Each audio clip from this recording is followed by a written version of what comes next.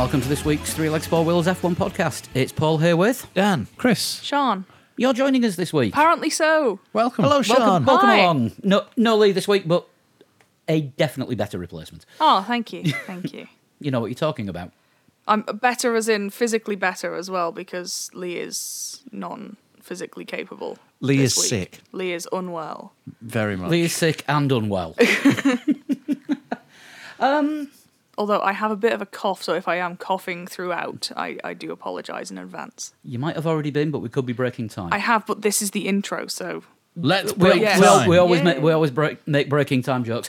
Shall we have a jump cut? Go on, Yes. Well, with testing and all the launches out the way, who better to talk about everything new for 2019 with than Craig Scarborough. Craig, thanks for coming back on. then. Hello. Thanks for welcoming me back. Yeah, Happy New Year, and it's shaping up to be quite interesting, actually, isn't it? It is a bit. We saw quite a lot of things in testing that we weren't expecting. Ferrari speed, Mercedes possibly sandbagging, and the disaster that's Williams. We've got a lot to talk about with that. Yeah, and everything in between as well. Yeah, Yes. that's kind of 10 garages worth of what the hell's going on. Where do we start? Somebody want to throw something out? Well, start at the sharp end, because that's where everything seems to be. That's where all the interest is, isn't it? Are Ferrari as fast as they seem? Because we've seen this before, haven't we? Ferrari have absolutely smashed testing in the past. We've had Sean Kelly on before who said, yes, that's it, Ferrari have won the Winter World Championship. He said it a couple of years ago. But Yes, they've never won the Summer World Championship. Well, not in a few years now. Not won the Summer World Championship. So what can we actually tell from the sharp end of testing? Well, I mean, I think a lot of people read way too much into testing. I think that's kind of a truism. I mean, I remember when the testing started, even this year, within a couple of hours, it's, so and so has set a blistering time, and it's like, it doesn't matter. But you can read some sort of fairly basic facts into it. Yes, Ferrari are well prepared. They don't have a problem with their car. And clearly it's very quick, and as you can tell from the onboards, it appears to be a very easy car to drive. On both the sort of quali sims that they did and on the race things, when you look at the car itself, it's very much an evolution of what Ferrari have been doing for the last few years. They've changed the side pods and cooling around a bit. You can tell by the roll hoop it's a bit more triangular now, that they've taken some of the packaging out of the cooling above the engine and packaged it down, and we actually saw some Spanish spy pictures that they've repackaged the engine slightly. It'd be a bit interesting to know exactly what they've done in that area. And obviously they've adapted to the new rules as well. And I think the big thing that everyone's noticed on the Ferrari is the front wing, which we all now call it the Sauber front wing, even though technically Sauber doesn't exist, and it's not as if they've copied Sauber anyway, because Ferrari, Alfa Romeo, as Sauber should be called, but I continually forget. And Toro Rosso will come up with very much the same sort of concept with front wing. But yeah, Ferrari really look like they've got everything ready for the start of the season, as they have done for quite a few years now. And obviously we'll come to talk about Mercedes, but as Sean put it, it's the Winter Championship. You've got the week of the launches. It's almost like a design competition. Who's got the best design car? Then you have testing. Who's got the best car? But the litmus test really is how that car performs at the heat and the variety of circuits that we have, through the season, and how they develop that car through the year, which really Ferrari haven't been very good at their in-season development. Certainly last year, they just got to the point where they were looking like they might be invincible, mid-season, sort of pre-Silverstone. And then the second half of the season, they weren't making progress anywhere. And very rapidly lost out to Mercedes, that did a huge amount of work on the car mid-season to late season, which almost certainly, retained the championship for them. Yeah. So, Ferrari quick in testing doesn't mean that they're going to win the world championship automatically, because, we've got, I'm trying to add out how many months it is now. It's got like 9 months of racing between now and then. So a lot can change. But, again, I think the key thing is that Ferrari are there or thereabouts. and they haven't kind of fallen down a pit or made some mistakes, because we've had the personnel changes with Binotto now stepping up to be team principal rather than just technical director. Obviously, Arriva Bene's gone. We have this interim head of Ferrari there as well. And there appears to be some stability in the team, which for Ferrari is always a good thing. It's not a very Ferrari thing of late. No, exactly. I mean, I think that there was aspects of last season which were perhaps, sort of typically Ferrari. But certainly the rise of Binotto through the team, and certainly over the winter taking, as I say, the team principal role. I mean, he seems to be a very steady, very calm pair of hands. He's not one for histrionics and sort of snap judgments. And I think you can tell that a bit from over the winter, that there weren't big staff changes around Ferrari. That often happens when they feel that they've lost out on something and there must be a scapegoat. They've lost quite a few good engineers over the years, by doing that.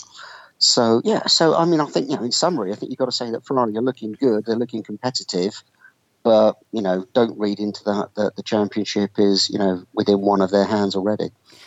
Yeah, it'd be interesting to see. Obviously, we're not going to get to see a great deal of this till we get well into Australia, and then maybe not then. But they were being more secretive than normal over the floor on the car. When Vettel had the off on Thursday of the second week, the first thing he did when they were putting the shroud on the car before they got it onto the flatbed was made sure that the floor was covered. So it looks like they've done some quite heavy work on that as well, because he was making a point of telling people, get the floor covered first. Yeah, I mean, at the back of the floor, there isn't an awful lot you can really kind of do now, and it's very easy with knowing the photographers to get good shots of the diffuser of the car. I mean, the pit lane exit at Barcelona is almost perfect. But Ferrari have always been through testing one of the most secretive, I think probably only beaten by Red Bull, that would literally have the car drive into a tent in the pit lane and have the mechanics run along with under some kind of gazebo before the car got into the garage. It's that ridiculous testing secrecy that we have. But, I mean, Ferrari have got some, we saw that their development late last year where the edge of the floor in particular seems to be an area of big development for the teams, putting lots of slots along the edge of the floor, and Ferrari then started to add fins above that as well, as high as the regulations allow. And we've seen other teams, Toro Rosso, Renault, Mercedes, I'm trying to remember if it was Red Bull as well, all following some of those design aspects of the Ferrari in that area. But, the floor remains the most important aerodynamic part of the car, as much as we'll talk about other aspects of the car. At the end of the day, that's the thing that does the lion's share of the work.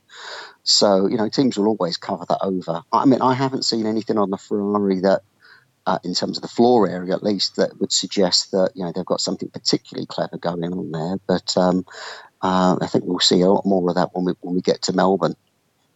Yeah, would you subscribe to the fact that a lot of people seem to be saying, you talk about the repackaging of the Ferrari engine, that they've gone for a lot slimmer back end on the Ferrari in 2019, so almost like kind of like the Red Bull philosophy of following on from the old McLaren philosophy that a skinnier back end is better. Do you think the Ferrari looks slimmer at the back end? It does, and it's unfortunate. It's one of these very visual things. If you took the top three cars, the Ferrari, the Red Bull, and the Mercedes, they've all probably end up, if you could measure the volume inside the bodywork kind of from behind the cockpit and from the front of the side pods backwards, they've probably all got exactly the same amount of volume of space inside the bodywork. They've just squeezed it into different shapes. Right. So Red Bull have this very jelly molded side pod shape. Mercedes have gone very narrow this year, all the way along length, which is one of the reasons the Merc haven't followed the Ferrari side pod philosophy. Ferrari a bit more conventional, but what they've done is they did what McLaren did last year, and unfortunately McLaren did in their first Honda year, which was to try and slim everything above the engine to the minimum. And have that top part of the bodywork as slim as possible. And as you can see, the Ferrari actually has bulges to get the exhaust out from the gearbox, out through the bodywork. So they've just gone for a slightly different shape to everybody else. I don't think they've done anything especially radical. It's just, they've put squeezed the bodywork into different shapes to Red Bull and Mercedes. And I think all of them are equally valid and I don't think anyone needs to copy anyone else to change their sort of philosophy or anything. But it's interesting how different these things can be when so much of the rest of the car now is becoming almost, I've been describing it as cookie cutter. Everyone's got similar side pods, similar wings, similar barge boards. There's not a lot of scope to play about with different shapes, and the main shape of the side pod is about the only piece remaining now. But yeah, certainly Ferrari's done a lot of work in the repackaging of the top end of that engine where the air inlets are and the plenum for the air inlets, which is very different to what they've done in the past, which again, I don't want to suggest anything that I don't know to be true, but I wonder if they have done something more radical with the engine packaging, maybe going to a Mercedes split turbo or changing something around that sort of area of the car at the top end to move the packaging about a bit to get that bodywork to be as slim as it is. Yeah, we heard a statement out of sort of joint one between Red Bull and Honda saying that they're looking at changing the engine packaging already over the next couple of weeks. So I didn't particularly notice them run into any problems, but have they found improvements, do you think?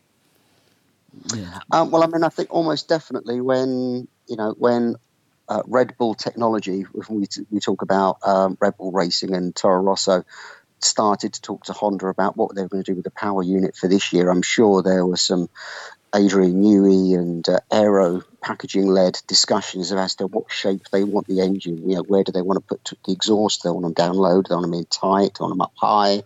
And the same with the inlets and stuff. And all of that does push the engine designers to make compromises, because at the end of the day, its aero makes up so much more performance than even engine performance does in some respects. And that will always lead to, hot spots inside the engine installation. And there was also lots of rumours about vibration. I'm not quite sure where this comes from, because there's not a lot you can do with the current engine regulations to introduce vibration in an unwanted way into the engines. So I think that's a bit odd. So they probably are talking about it, maybe easing some of that back. Again, we haven't really had a chance to have a look at the back of the Red Bull in detail. I mean, I've seen the back of the Toro Rosso in spy pictures, and that looks very similar to what they had last year. So I'm not quite sure the areas that they're worried about. But again, as we saw on track, the Red Bull was incredibly reliable. Honda put in a lot of mileage. I don't think they did more mileage than any other engine manufacturer necessarily, but certainly there was no big losses in time like they had previously. Perhaps equally similar to last year, they had a really good testing phase before they then really started to push the engine through the season. And I think the fact that Honda and Red Bull are working very well, and they're very open and very honest and admitting of each other, which hasn't been the case with Red Bull with previous engine partners, shall we say, without mentioning any names. Or Honda with previous car partners. Well, I mean, I think Honda have always have been, very uncritical of their partners. I think it's very much the Honda way. I mean, I think it just goes to show that this is a much better relationship that you're getting between Red Bull technology and Honda. And we saw that with Toro Rosso last year. We saw that, immediately things were working much better. When there were problems, it was all kind of, everything was up front and out in the open, and there wasn't any kind of finger pointing or we're just complaining because you've got a down on power engine or it just keeps blowing up. It's like, we're in this, we're going to get through it. And, that seems to be continuing this year. So, I hope that continues, because I don't like it. I mean, I didn't like the attitude that Red Bull had over recent years towards, their engine partners. I don't think it was professional. I don't think it was helpful.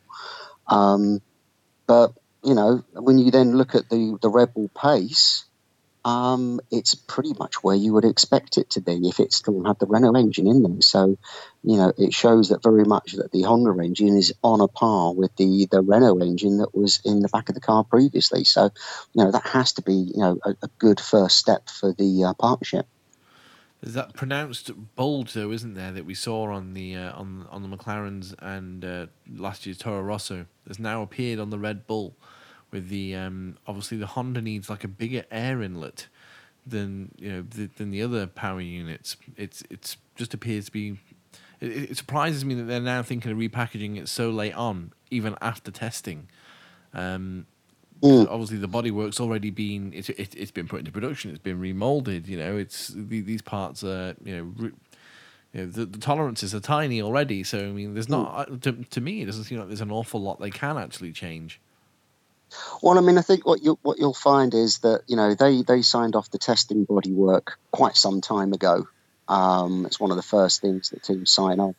And Red Bull didn't really have many modifications to the car through testing in terms of, big chunks of new bodywork. So they probably have something fairly substantial to be changed for Melbourne, which, of course, will already have been signed off, is already in production. There's nothing they can do to change that. So they would now be looking towards, if it was something critical, towards some of the last of the initial flyaway races, but more likely looking towards the Spanish Grand Prix package, which will still be in the wind tunnel, still be getting signed off by the team ready for going into production. Because obviously Spain isn't that far away now in terms of production timescales to get the big bits and pieces done. It's probably a bit early for Honda to make any changes to the power unit. It's a bit early in its cycle, really, isn't it? Because it'll have to last, to probably Canada before you would want to do a power unit change. But again, that it really depends where their problems are. Is it something big and fundamental in the the structural parts of the engine and the packaging that you can't change, or is it just in things like the wiring units, the airbox ducting, stuff like that you can change without it being part of the engine life cycle? So there's hope for them to do bits and pieces under the skin fairly rapidly if they feel that that's necessary. But again, we've not really been given any clues as to what these problems are. So we'll just keep an eye on that. And it'd be nice to see the car without its bodywork at Melbourne, just to start to understand how this has all been put together. Because from what I can see on the Toro is very similar to the packaging we saw last season. One thing that did catch a lot of people out was Mercedes. The switch in everything on the car from week 1 to week 2. It was essentially a B-spec. It was, just completely rewritten everything to bring out for the second week. That's not usual, putting that many new parts on the car all at once. So was the car for the first week more of a token effort, do you think? And what we saw in the second week of testing was closer to what we're actually going to see competing? Well, I mean, I think Mercedes, to be fair to Mercedes, they have had a record of bringing, lots of big changes to the car late on in testing. There's always been a point everyone's been going, they're going to have a new nose tomorrow, they're going to have this change tomorrow. And, we have seen some fairly big sort of chunky changes through testing. And this year didn't seem to be an exception. But I think, as you say, they've gone a bit more radical. And as I said before, it's, the teams will sign off the initial testing aero package very early in order to get that into production, so that it's not the production of that bodywork isn't interrupting all the other millions of bits and pieces that need to be made for the car in the run up to the first test. So that's just kind of a bit of good housekeeping. And again, the first test, it's very much for testing the car's systems. It's not necessarily about performance. No. It's lap times. There is an aspect of tyre testing going on there. But again, the teams are able to simulate the cars so well on their software that they know that the aero package that they've got and that they'll be going to, they know what the change in step will be. So, there's lots that they can predict still from a test with, a slightly non-relevant aero package.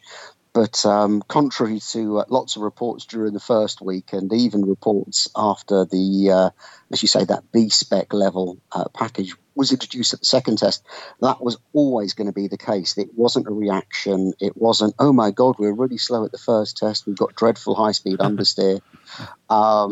We've got to change our philosophy on the car completely, which is a lot of people were talking about. And there's obviously complete nonsense. They said they always plan to bring the big 2019 package to the second test, which is not unusual for them.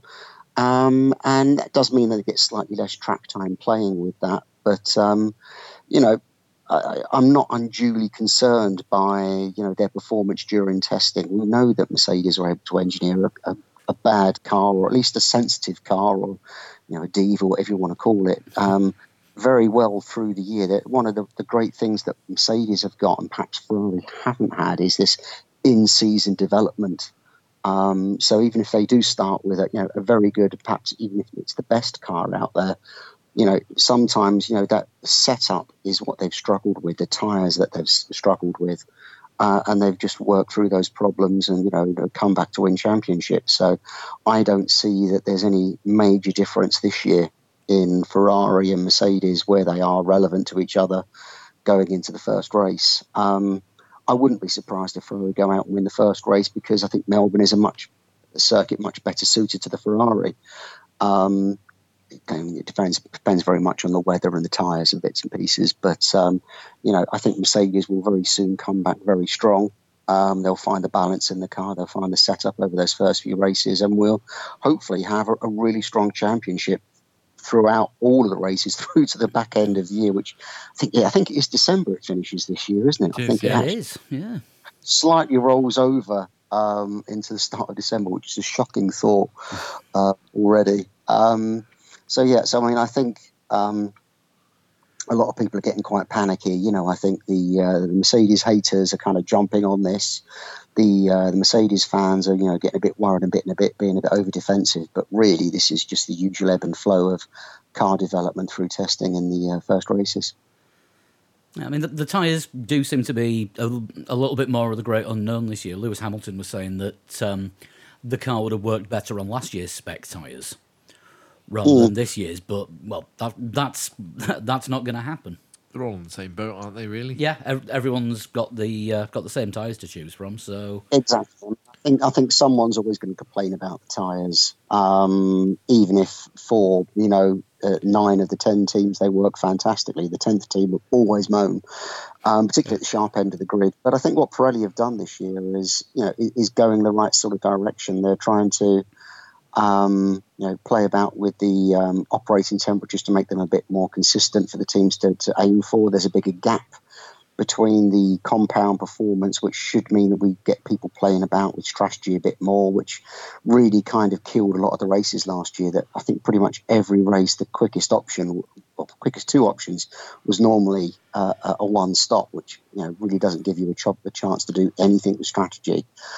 And they know that these cars are going to be quick this year already. If you look at the pole time and the quickest of the testing times, these cars are as quick. They run a lot more drag. They're a lot slower on the straight, which means they're going even quicker through the corners, which is a shocking thought. And last year's tyres were struggling through the corners. We saw back end of the year when all the teams really got into their stride, lots of blistering.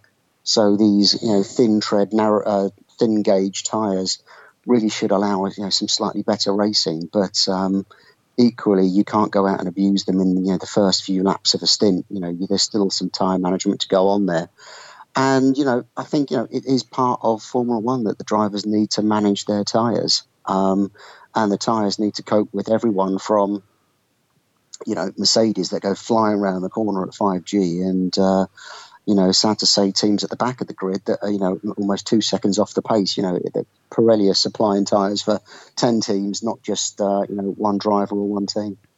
Do you think we're looking at a 2-horse race for the title between Ferrari and Mercedes again? Or do you think somebody else can muscle in and join in with the fight? I think, given the length of the season, I think it would be a 2-horse race. And that's not to denigrate Red Bull, because I think Red Bull are going to be very competitive. They'll win races, they'll be setting pole laps. But I just think over the length of the season that we've got, that the Honda package will let them down slightly.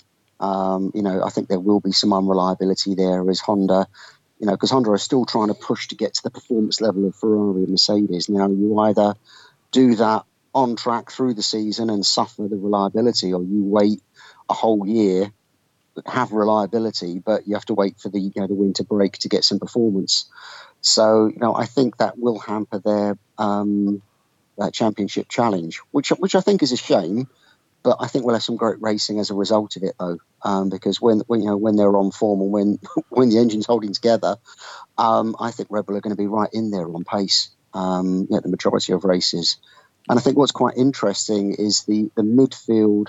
I don't think they've closed the gap, but I think the midfield are now, sort of the Renaults, the Haases, even sort of Toro Rosso and potentially even McLaren, could be there to pressure those teams. And, it will be hard to get podiums for those sort of midfield teams, but I think that could be possible this year because I think the grid is squeezed up a little bit. But I think we'll have to see quite how that shakes out over the first few races. And is there any clear pecking order in the midfield now? Because from what I was seeing, it looked like there's possibly one team that's definitely at the back, and then 3 teams at the front. And the middle, is there anything between them? No, I mean, I really don't think there is. And again, I think that will ebb and flow through the year. It will depend on the circuit, depending on the weather and the tyres, much like we had last year. The first half of the season, I don't think any of us could really pick out who was the best team in the midfield. I mean, obviously Haas lost some race results early on in the season because of the pit stop problems, but they were looking really strong, and that would have changed their season. Force India had their problems. Renault had their reliability issues. And I think that's going to be the same this year. I mean, I don't think testing really has given us a very clear view of, that midfield pack, other than, I'm glad to say McLaren seemed to have kind of rejoined it a bit from sort of slowly drifting backwards last year. And, as you say, it's terrible to see, Williams kind of languishing at the back, but I'm not quite sure what their route back to the midfield really is. They're already on the back foot at the beginning of testing. By the end of the testing, they hadn't seemed to improve. And, it's just a worry for any Formula One fan to see a team like that really, sort of unable to get their act together. I mean, that was the thing that we noticed with Williams. There wasn't one specific thing that they were getting wrong. It was just problems in every department. The car was late being manufactured. Towards the end of the second week, they had to cut short running because they were running low on spares. It's one of the sorriest things to see. And having followed Williams for as long as I have, and I'm sure the rest of us feel the same. Yeah, absolutely. No, I don't think anyone likes to see a Formula One team struggling. Even the minnows that came in 2010, was it? Yeah. I think we all kind of rooted for the back markers to kind of get in there and get some results in. And no one likes to see a team struggle, let alone a team like Williams. And I raise the point every time I talk about them.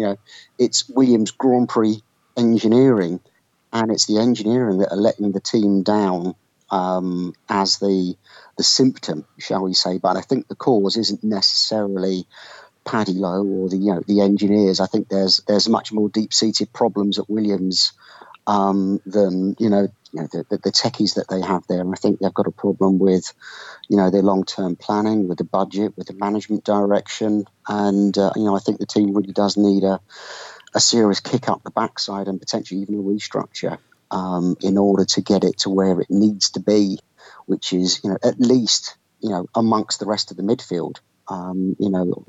Always someone has to come 10th in the Constructors' Championship out of 10 teams. It's an unavoidable fact. But I think if you've had a competitive year and you end up 10th, then that's it's just how the dice rolls. But if you've had a uncompetitive year, and you're always at the back of the grid and you're always at at last in the race, then I think that's a really bad thing. And I just don't get this feeling that Williams have that motivation to have that big shake-up that I feel desperately need in order to find some level of recovery. And I think this year has just been symptomatic of what we've seen over a number of seasons with Williams, really.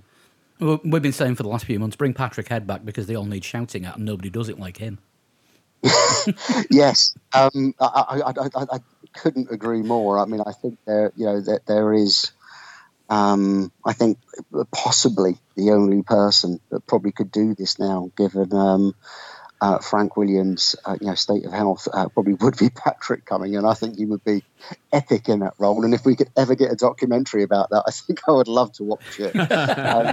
It might be tough viewing at various points, but yeah, I mean, I think that's exactly what they need. I think there really is some serious sort of kicking up the backside that's needed there to get the team back in. And as much as I say it's Patrick Head, again, I'm not pointing at the engineering side of the team here.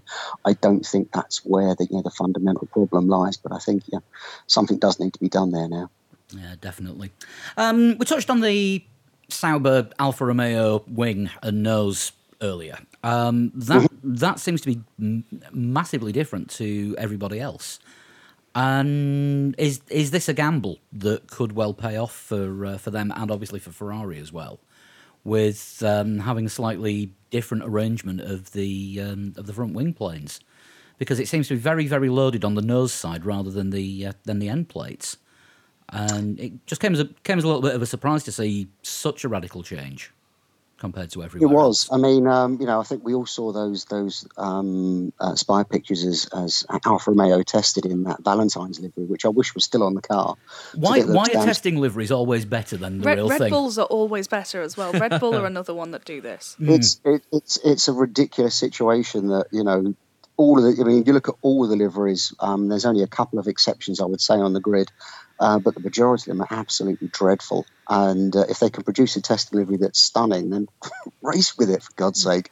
But yeah, I mean, talking about that front wing, I mean, I saw those pictures and I was initially confused because I wasn't sure, as everyone else thought, as maybe there's just some bits haven't been fitted yet. But when you actually then went and looked at it, and then I sort of thought about it from the technical point of view, it's not an idea. I mean, my sketch pads was full of front wing ideas and tricks and things to recreate the performance lost from the 2018 wings, and that one didn't come up in my book, even though I perhaps, in retrospect now, I was given a little tip off about it without realizing. But I would say it's not a gamble. I mean, it's a radical looking front wing, but it's not something that is, like some sort of big concept ideas something sometimes come up with that's a big risk and kind of they've invested everything in it.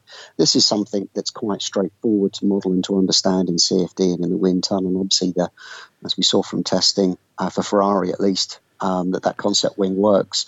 And I think what it is, why it's hard for us all to understand why would that wing work is because we've all been kind of brainwashed over a number of years, seeing these huge, complicated front wings that we saw kind of reaching their peak at the end of last year, that was all about downforce, but it wasn't. And as much as I've witted on endlessly over the past few seasons about outwash and tyre wake management, the majority of the front wing design that we've seen is all about airflow management, and particularly about the turbulence that comes off of the front tyre and stopping that hit in the back of the car, so that when you have all of the bits taken off it and you can't use those tricks, then you can basically kind of cut off the bit of the wing that was doing that job.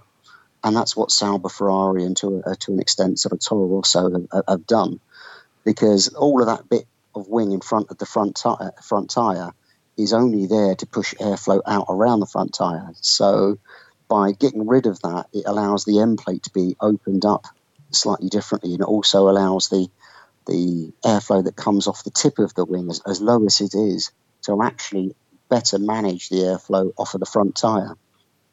I'm just looking at a picture of the Sauber front wing here. Do you think they took any inspiration from Chase Carey's moustache? If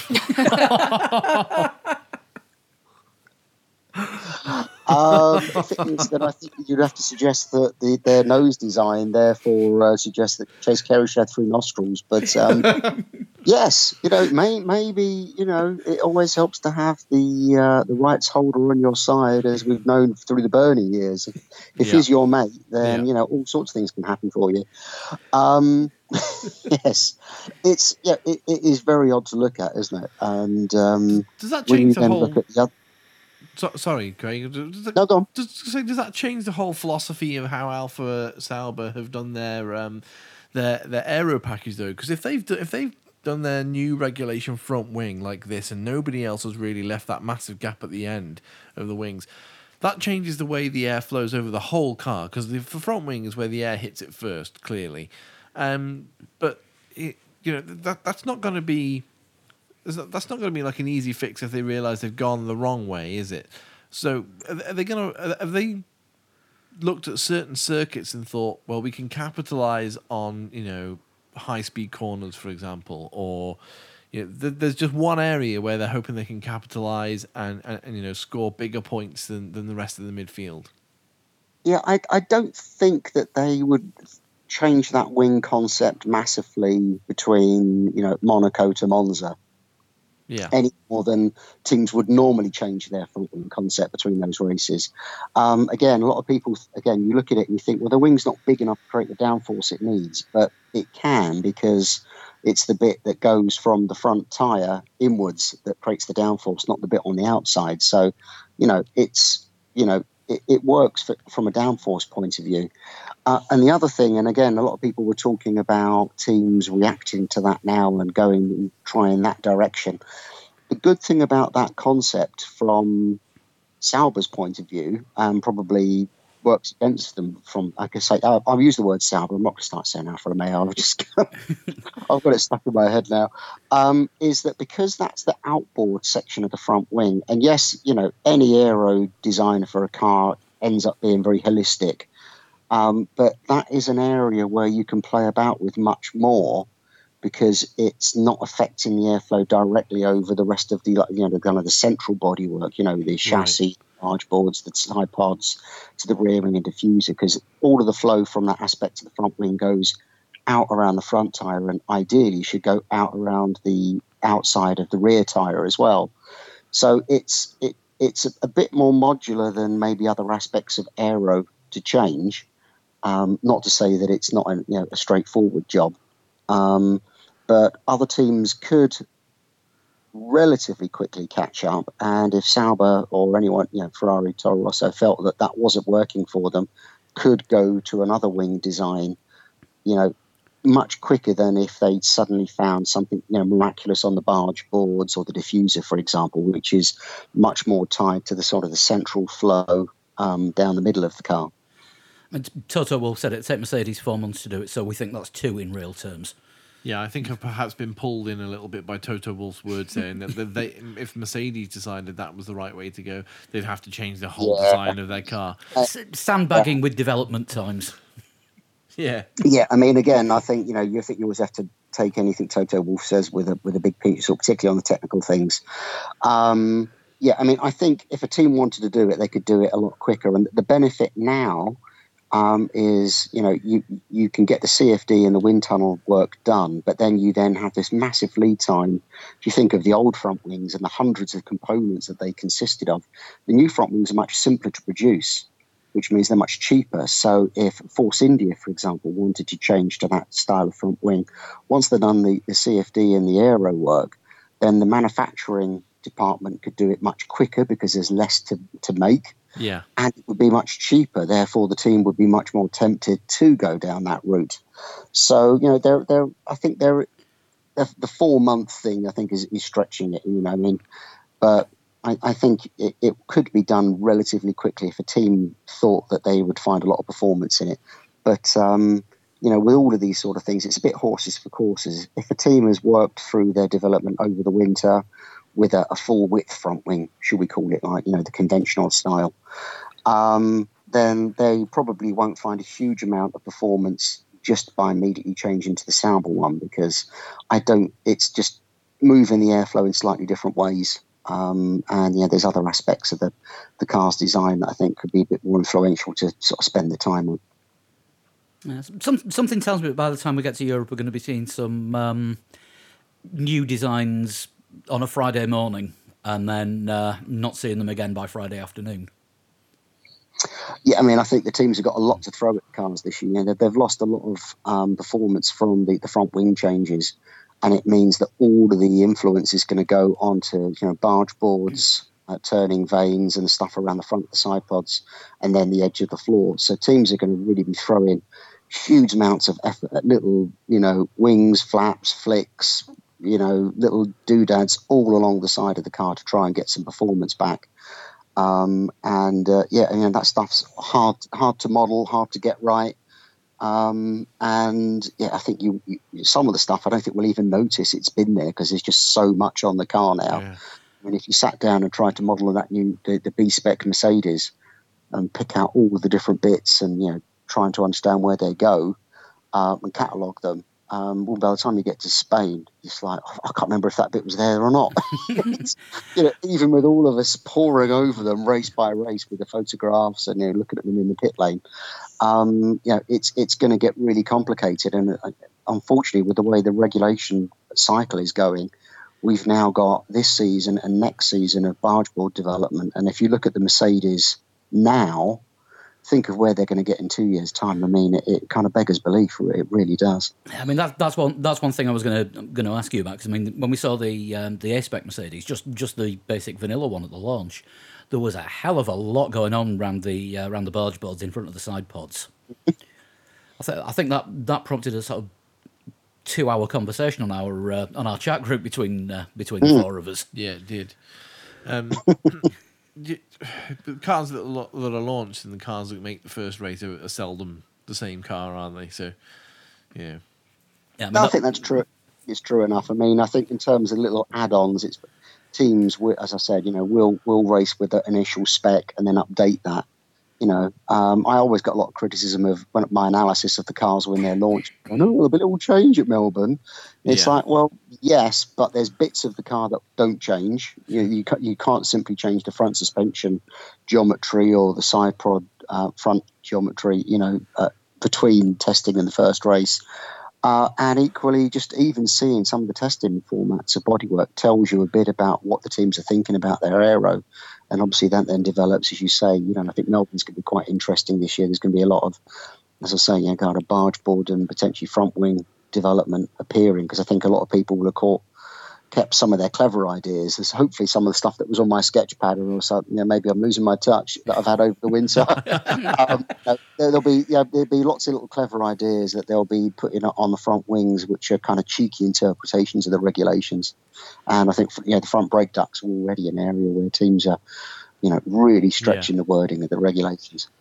Realistically, what changes can teams make from what they learn in testing in time for the first race? In terms of aero, there's very little they can do because of production timelines. I mean, they can make small changes to some of the modular aspects of the bodywork. So, the front wing end plate would be an area. Potentially, some of the flap elements of the front wing would be an area where it's quite easy to change them relatively quickly. Stick-on bits for barge boards and the front of the side pods is another area where you can get stuff produced relatively quickly. But in terms of, the sort of performance aero stuff, there's not a lot they can really do to react. What they can do is, they'll have a huge job list of little bits and pieces under the skin that they have picked up from testing, things like cooling, vibration, getting access to things. So there'll be a lot of re-engineering under the skin that none of us ever really get to appreciate or know about, that they will, have on the job list, really. But as I say, most of the teams will already have a quite a different set of bodywork signed off for Melbourne anyway. So I think they would be hoping that the delta they saw from their simulations between the old testing package and the Melbourne package will see them right when they get to that place. So going back to sort of the midfield runners, Haas put in some fairly impressive times during testing. But I can't see anything radically different on the Haas either, going from last year's design to this. Obviously, apart from the paint colours, paint's completely different colour. But the is it just a case of other energy drinks are available? Absolutely, yeah. Is it just a case of other evolution appears to be the key here rather than radical design? Because even though there's been regulation changes, nobody's gone for, apart from the Alfa Romeo, which we were just talking about, nobody's gone for anything like, wow, what is that? People just pointing at things and thinking, this is completely different. That's the only thing I can think of, really, is that front wing. But yet you've got teams who do evolution. the fins on the top of the nose and chassis on the Sauber as well was another. Oh, I forgot that area was there. I think it's an area that people have played with, and I think Merck have got a few bits there as well. Yeah, I mean, I think with the regulations now, it's so much harder to come out with something that is radically different, because you've got all these boxes, and everyone's been exploiting these same kind of boxes for bodywork for a number of years.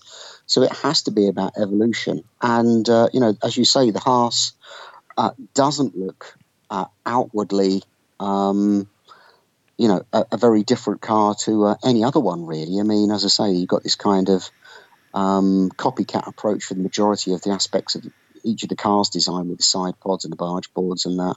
Haas got slightly different front wing end plate, which was quite interesting, but again, nothing kind of radical. It's like, oh my God, everyone has to copy this. But again, I think like we saw last year to some extent, Haas are able to kind of kickstart their season because of their approach to how they produce the car. So they spent the winter looking at the aero and doing all their simulations on how to get the suspension working and everything, rather than worrying about having a huge team designing every piece of the car, because they buy big chunks of that in from Ferrari. So, it's a good way to get going quickly for Haas, and it really worked for them last year, even though their operation obviously let them down at some of those first races, in terms of pit stops and driver errors, what have you. But, the problem then comes is later in the year is that there's things that they can't develop because of their, parts being delivered from Ferrari. So they tend to kind of run out of some development through the year. But certainly their performance surprised me in some respects. I mean, at some points they were looking very, very quick. And you look at some of the corrected times. I think Karen Chandok's done some fantastic analysis on the lap times, and Haas are looking really strong. So we would hope that those first flyaway races, they can really get some results in to kind of get their season going, while their obvious rivals were still kind of sorting through every aspect of the car, which is clearly the job that they don't have to do. And then they can work on other areas of the car's aero as the season goes on to try and keep performance in there. I mean, the thing with Haas with their NASCAR background is they've specialised for several years in making a car that takes corners quickly and sticks to the ground, because that is one of the main aspects of NASCAR. And I'm pretty sure they've carried a lot of that sort of ethos over into the way they've designed the Formula One car. So I did notice their cornering speed seemed to be a lot quicker, and the car looked a lot more stable going through the faster corners. And I don't know if you might have to pull me up if I'm completely off the mark on this, but it just looked like they'd taken some of what they do in NASCAR and sort of replicated it in Formula One, just with the suck the car onto the tarmac side of things. I'm trying to think if I agree or disagree with that. I mean, I think it's a fair point that they are able to, obviously you say with their NASCAR experience and with the size and shape of team they can work so much more on the setup of the car and how they want the car to work, and get the simulations working for them much more, because they can focus on that much more as a primary objective than other aspects of engineering the car. Historically, they seem to have gone really poorly at high downforce circuits, but that's very much an aero thing. I think it's arguable that they certainly had a grip on the tyres, and they run quite a bit of drag, because they were the team that were really complaining about the fuel levels, and obviously that caught them out towards the end of the year as well. So I guess I think that probably does hold water, that theory. Just goes to show there's different ways you can tackle Formula One within the current regulations. And as much as Haas have their critics, I think that they've been doing a great job, and going into their fourth season now. Yeah. Yeah. I think it'll be interesting to see how much they have matured, because I think last year's performance of the car kind of caught them, with their pants down a little bit.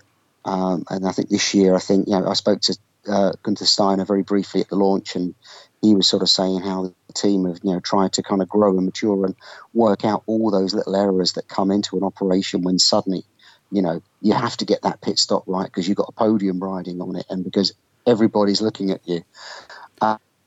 You know, from both a performance and a legality point of view, and it happens to every team as they go from being a kind of a back marker midfielder to, you know, someone towards the front of the midfield, that they're just under that much greater scrutiny and pressure.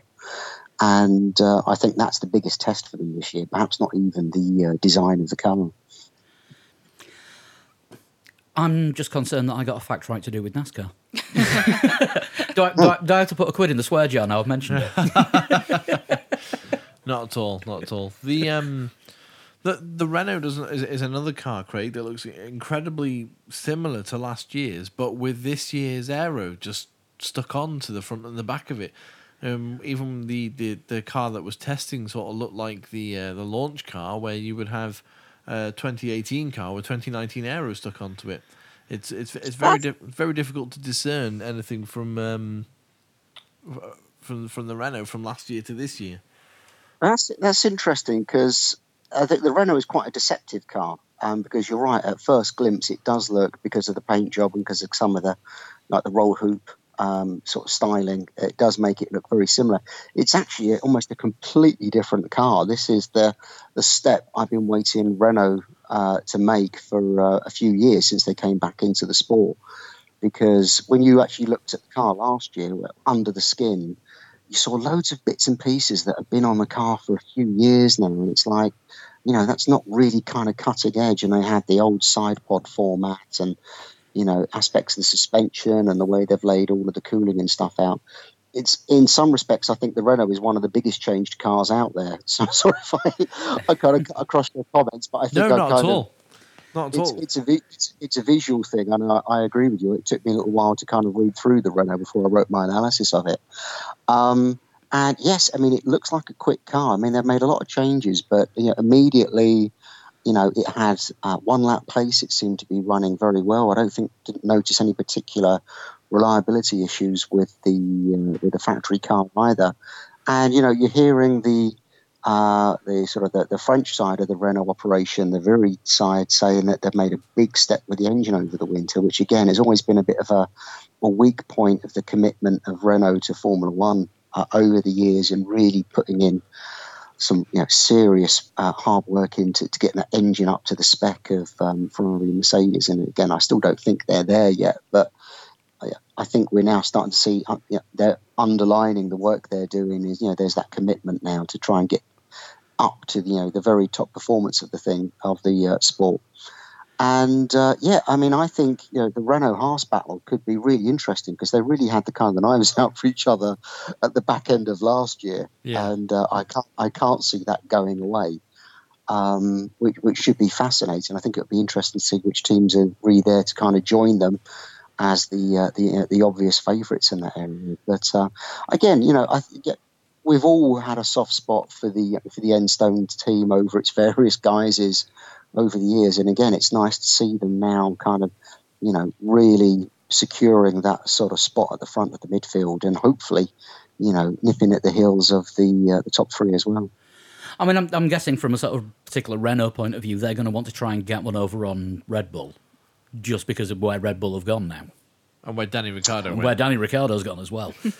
I mean, I think that will be interesting. I wonder how vocal that kind of competitive edge between them will become. But you could see the situation if certainly if the Renault chassis and package end up being really good, and the Red Bull coping with, you know, perhaps the tyre changes, the aero reg changes, or even, you know, the Honda power unit not being as reliable or up to par as we think it may be, then Renault could get very close in the championship. You know, certainly one of their drivers could up one of the Red Bull drivers in the championship. You know, that's entirely possible.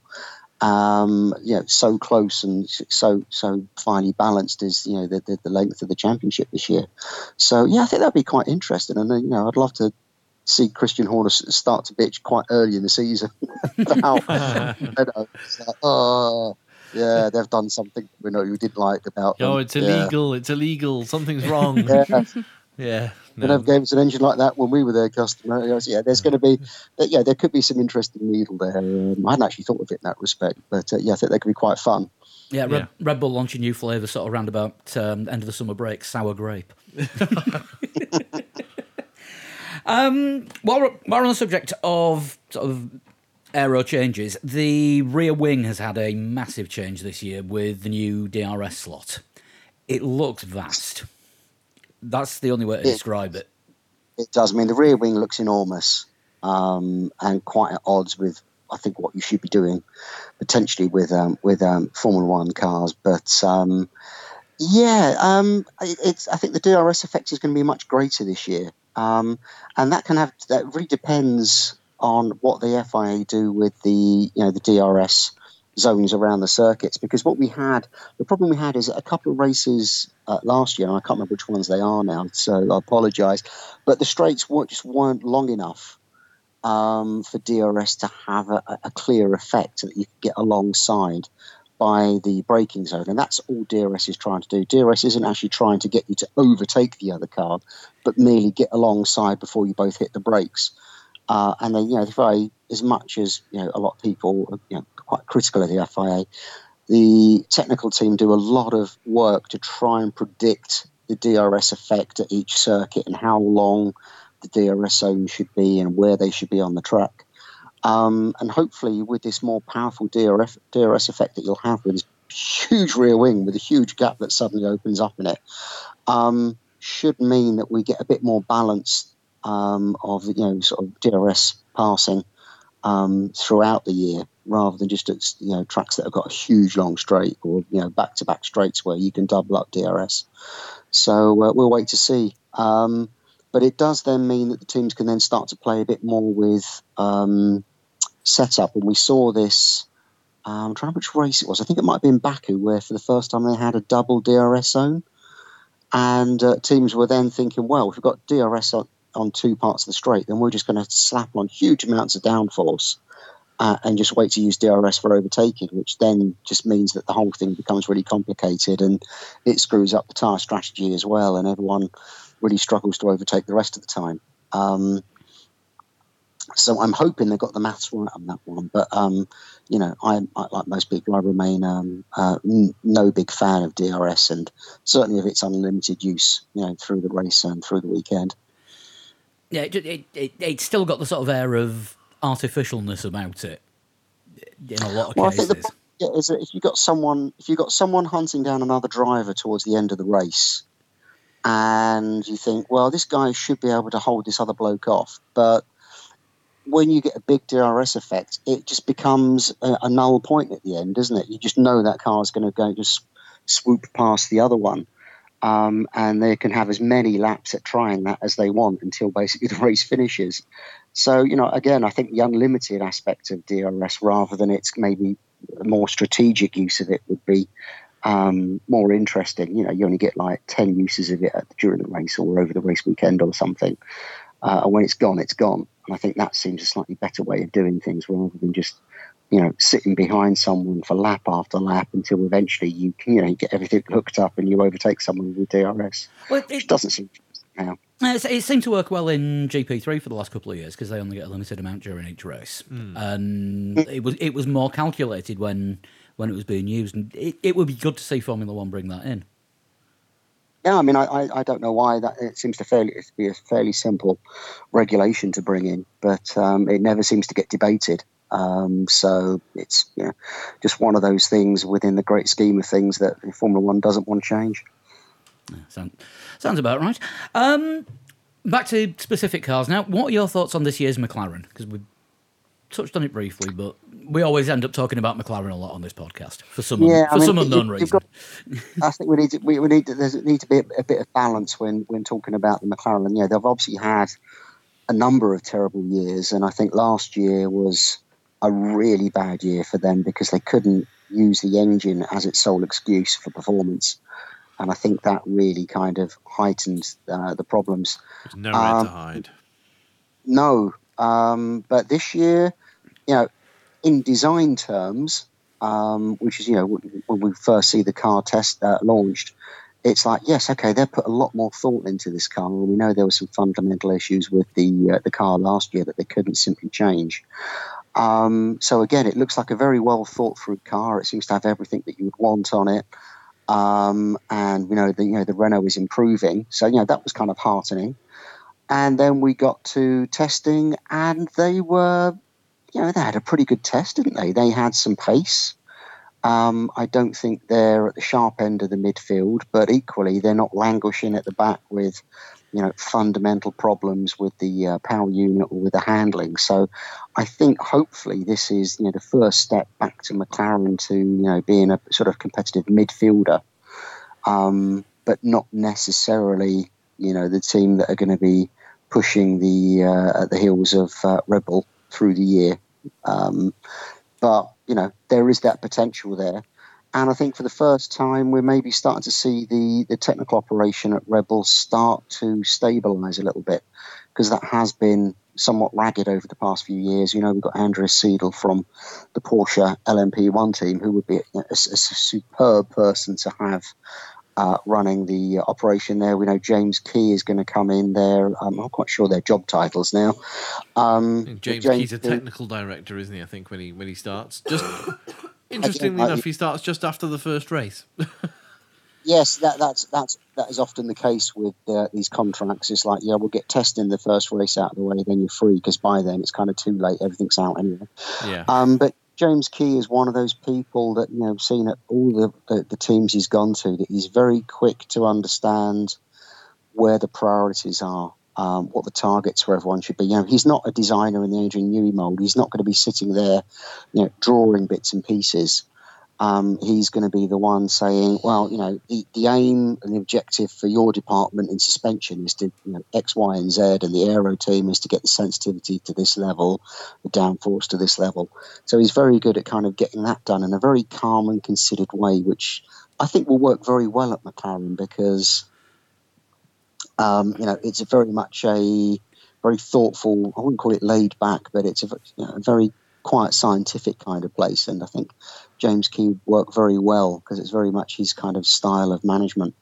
So, again, things are starting to look a bit better for McLaren. But, that's always with the usual caveats that, it could all go desperately wrong, or maybe, this is, just the start of a much bigger step that they'll, as we know, McLaren historically have always had great in-season development. If they start midfield, the middle of the midfield, then by year end, could they be pushing towards the front of the midfield? That's plausible as well. So I think it's going to be probably more interesting than normal to watch McLaren this year, rather than the kind of the flawed team that we've seen over the past few seasons. I think it's kind of the first year of Zach Brown's 10-year plan, isn't it? Because he said it would take them up to that long to be competitive again. Yeah. Is it really? It's haven't you been in charge then? That's what I was going to say. It's taken 3 years to do a 3 years and then say this is the first year of my plan. I've got a plan that I'm going to put into place in 3 years from now. Yeah, the last 3 years have been pre-planning the plan. Oh, right, got you. Yes. Strategy meetings and steering groups and symposiums. Yeah, I mean, and Alonso. I am still sceptical of some aspects of the McLaren operation, but I think on the technical side, I think that maybe is starting to bed down a little bit now. And let's hope that these new heads coming in don't create any interruption to the progress that they have been making over the winter without them. But again, I don't think that they're the personalities that would kind of be rocking the boat in that respect. If you'd listened to the show, I think it was 3 weeks ago, last time we were around here, when I had my 5-minute rant on the state of them and what they're doing and where they're going wrong people-wise, I think I got told to calm down at the end of it. That sounds about right. Yeah, I think so. Sorry, Chris, you looked like you were about to say something. I was going to say, I know we quickly touched on the Williams sort of languishing around at the back a little bit. Is there anything you've seen on the car, Craig, or anything in the design of the car that you've, in the very short time it was actually on the circuit, where you thought, oh, hang on a second, that's a little bit primitive in comparison to what the other teams are up to? I mean, I've got probably a little bit of humble pie to eat in some respects, because when they released the first renderings, which is when I sort of did my first analysis of all of the cars, the car looked pretty unexciting, to be honest. But when we saw the actual car, and normally the renderings that teams release at launch have got, there's certain structural elements which are quite accurate, because these are all based off of the CAD of the car, and they just simplify and hide bits and pieces. But the Williams one was actually a bit more of a smokescreen than they would normally be. And when I start to look at aspects of the front suspension, of the barge boards, of the other sort of features downstream of the car, actually you look at the Williams and think, oh wow, actually that's quite clever. They've really kind of taken another step here, which is very much what I said about the car when I saw it last season. It's like, well, actually, it looks like it's a big step forwards. They've made lots of changes. It's lots of things that other people are doing. They're not upsetting the apple cart, but they're going with known good solutions and very clever interpretations of them. So, I mean, if you painted that Williams white, and I mean, it would be difficult just not to put that blue on it. I think it might be easier to say. And you looked at that and you think, oh, actually, that's a really good car. So there's nothing on it that would be a red flag to say, well, that's a risk. That's not a good idea. Or, they just really haven't pushed very hard on this one. I think they have pushed very hard. But again, as I say, they did that last year, and it sometimes, again, it's the visual thing. You can see that they've made lots of changes, but it's the actual detail implementation of them that was the problem. And that was the issue for them last year with the front wing and how it affected the floor and how the undercut and the side pods was working the rest of the car. So you would hope that Williams have learnt the lessons from last year, that they've got that kind of correlation aspect of the car design right, and all of these new features on the car that they've put on for this year will work as they expected them to. But, they were running that car in testing, and it was way off the pace, even from, their nearest rivals, which is a worry, even with, a very late start to the year for them. So, again, you sit there slightly scratching your head. They've got the Mercedes powertrain there. They've got Paddy Lowe. They've got a huge engineering operation, a very successful engineering consultancy. They've got a car that clearly looks like it's got the right bits on it. Where the hell is it going wrong? Yeah. I can't put my finger on it, and hopefully someone in Williams can put their finger on it and rectify that. I mean, Kubica was saying this week that he's concerned about the reliability because over the whole of testing, he didn't get a longer running than 15 laps. Yeah, and that's kind of disconcerting. They're gonna have to do a lot of long runs in 3 practice sessions in Australia just to effectively have another shakedown for it. From the sounds of what he was saying, I think Australia is going to be a baptism of fire, and I think there was some talk I noticed on social media today about what the potential weather may be out there, which may not be all dry. And I know we've had lots of wet sessions in Melbourne in the past. Which would be really bad for Williams for their first race. And again, you kind of wonder where the reliability is, because they've run that engine package since 2014. The Mercedes is a reliable unit. Where are these problems creeping in?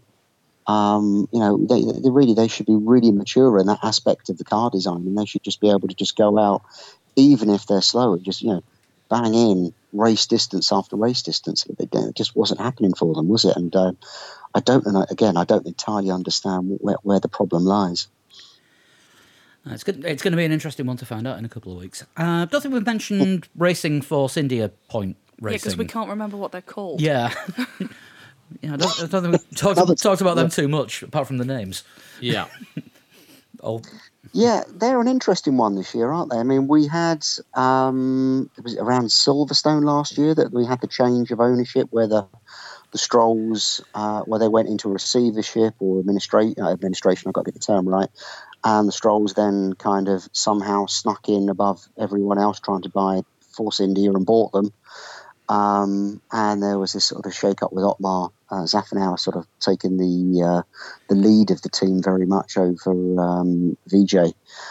And there was all this talk about we're going to invest huge amounts of money and we're going to get everything right. And they had a pretty good end to the season when they had that big aero update, which the car was clearly desperately needing. And, I think if you added all of their points up, they had ended up having a pretty good year again. I think they would have come fourth with both sets of points. Yeah, I think altogether. they were, yeah. I can't remember. It's been a while since I looked at the maths, but they would have been there or thereabouts, certainly. And I think their race performances showed that as well. But when they unveiled the car, it was quite confusing that Andy Green, their technical director, said, well, this is the 2018 chassis, the 2018 tub, that we've modified to put a different side pod and front suspension on. And then I scratch my head and think, well, hold on, if they've had this money since Silverstone last year, why are they running an old tub? Now, there's lots of money saving and technical reasons why that wouldn't necessarily be a problem. But again, just makes me a bit confused as to what the hell is going on in a team that we've, for years said if only they had the investment and the money to run a team, and do the development through the year. And finally, I think we've got to a stage where we've got people that are throwing money at the team, but the first car is a kind of a B-spec Force India. So I am confused. That said, the car they've produced, apart from the colour scheme, which I think looks... It's the worst I've seen in years. It's very patchy, and it reminds me of the old days of pre-qualifying teams, where any sponsor, you'll find space on the car for you. Second Andrea Moda reference this week. Yes. But when you actually look at the car, okay, lots of the aero is just carryover stuff just to get them through testing. There'll be a big package at Melbourne and another big package very soon after. But what they've done is they've changed a couple of very big aspects of the car. So the front suspension, they've copied what Mercedes and Toro Rosso have done for the past few years and actually raised the front wishbones up to the point where the top wishbone doesn't actually go into the wheel to meet the upright. The upright has to curve out of the wheel and the brake duct and come alongside the tyre sidewall in order to meet the top wishbone. This is an aerodynamic thing to get the wishbones higher up so that the front wing upwash doesn't hit the wishbones. Right. And they've done that, which, the front of the car basically is all about the loads that the suspension's going into. And they've changed that, but using the old tub. How do they do that? I mean, that's some amazing patching work that they've done there. And then further back down the car, the Ferrari side pod style that they wanted to introduce last year but couldn't do because they only had the resources to re-engineer the monocoque to put the halo in, which puts huge loads into the chassis during that load testing. But again, they've changed to these Ferrari-style side pods, which means the side crash structures had to be changed. And again, they've done that, which is a structural change to the monocoque, which they've done by modifying the 2018 monocoque. And they've had to re-crash test all of this, obviously, to make it legal. And it's clearly passed them because the car was testing.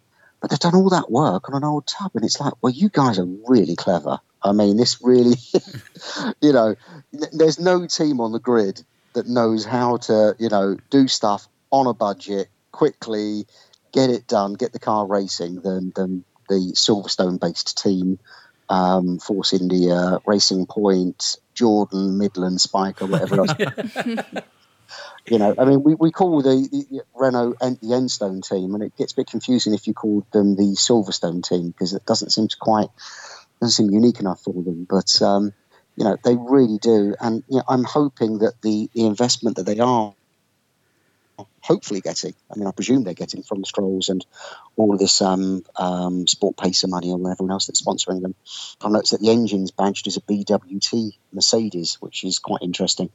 That means that the team can really develop through the year and, honestly get back that fourth position in the championship. But I think with the momentum of Haas and Renault, I think it's going to be quite hard for them this year. I don't think it's beyond them, but I think everything has to go their way. They have to get their race results in. And, that does kind of raise the spectre of drivers and also to an extent tyre strategy, which are kind of the the big thing for Force India is they've always been very good with their tyre strategies. So yeah, if they're going to want to get fourth in constructors, then Stroll is going to have to be getting those race finishes in every race, as high up as Perez is able to, and I think it's a test of his maturity, really, isn't it? I think we've seen he's not a great tyre manager either. He seems to have that problem switching some of the tyres on. Will that or be he wasn't in the Williams? Not in the Williams. He wasn't, definitely not. Will that be something that affects him a lot this year with these new Pirelli compounds? I mean, it could do. We know that the old Force India Perez trick is to go really easy on your tyres, really eke them out, especially on the either running softer or harder and just running the life out of them. It's been very much something that's brought their results, and it's very much something that Perez had a particular skill at. Ocon had a slightly different sort of race strategy, which is why we often saw the drivers crossing over or crossing into each other. Yeah. Over recent seasons. So I don't quite know where Stroll will kind of fit into that. But I wonder if maybe the Force India race engineering setup may just be slightly better for him to work within, and maybe he'll get a bit more coaching and a bit more, because the team are kind of on top of this whole situation. And I think Williams always struggled a bit understanding the tyres. It's been a weak point of theirs, even going back to sort of 2014, one of their better years. You would come out of a test session, you'd go and chat to Rob Smedley or someone from the team, and they go, "Yeah, tyres didn't really work as we expected them. We've got to go and have a look at some analysis at that." Whereas Force India just always seem on top of the tyres, which is probably why they've had such great results over recent seasons. So if Stroll can inherit some of that wisdom and some of those strategies, then maybe he can start to put in those race results that we've seen him. He has put a few good results in over his time at Williams, despite all of the challenges that they've had. So we'll give the guy a break, and maybe it may work out better for him at Racing Point.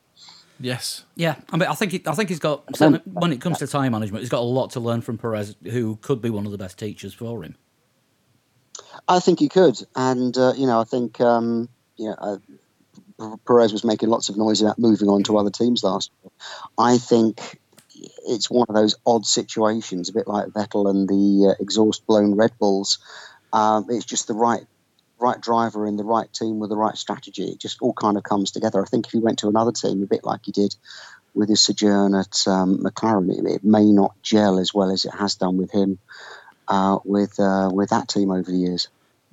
I mean, another thing to look out for Force Racing Point, I'm giving up trying to pin one name on them, is, I mean, obviously they've got the new investment in, but they haven't got the new facilities and the new staff yet, fully. And I think that's when we're going to see the big changes. And that's the bit I'm looking forward to with that team, when they've actually got the infrastructure to make the step up. And you say, they've done what they've done this year with last year's car and managed to turn it round on a shoestring. And at the moment, I think they're still having to do that in that way because they don't have the bodies to do it, and they don't have the buildings to put the bodies in. No, I mean, I think it will be very much a kind of a two-stage fight back, really. I think you will have, yes, they've got more money right now if you need it. So if they want that front wing, they can say, right, you need this cash. We will, get contractors in to do the design work and the aero work. We will farm out the composite and the machining production to third parties. They can, if they've got the money, do some things much quicker than they could before. But the full solution would be to have the bigger factory with, the bigger facilities, and everyone's always on hand, which is the better way, obviously, of developing a car. But, I think we could see, the fruits of that through this year by seeing, the kind of the pace of their development. Hopefully we'll be seeing lots more bits going on that car through the year than we have struggled to see over recent years. Yeah, I think the midfield is looking particularly good this year, just with the steps that everyone's made and we're hoping can make. Chris, you were mentioning earlier something about mirrors. I seem to remember. Yeah, I've spotted on a couple of cars. I don't know. it looks like, and I might be wrong, it looks like the new way of mounting the mirrors, sort of a lot of the teams, if not all of them, are now mounting them sort of just on the side pod with an arm going back to the cockpit, but mounted pretty much on the side pods. But there's a couple of teams look like they've got like almost like winglets, like vents almost in the mirrors. Are they legal? Do they not count as winglets, which would technically be illegal? This is a really grey area. So the regulations did change over the winter. That moved the mirrors further outboard. They also raised the rear wing upwards so that the drivers could get a better rear view from behind or of behind. And that's all good stuff because they actually did some testing and practice with that, as we saw with, I think, Vettel with the Ferrari. I think Hamilton as well did some stuff with mirrors. So you've got the rear view bit. And they've also tried to clamp down on the ridiculous situation that grew up last year where teams were having 3 or 4 different mountings for the mirror. And these mountings had nothing to do with the structural load that huge mirror pod exerts upon the racing car. But they're obviously all about, we're going to make the excuse to put some aerodynamic bodywork and we'll just call it a wing mirror mount.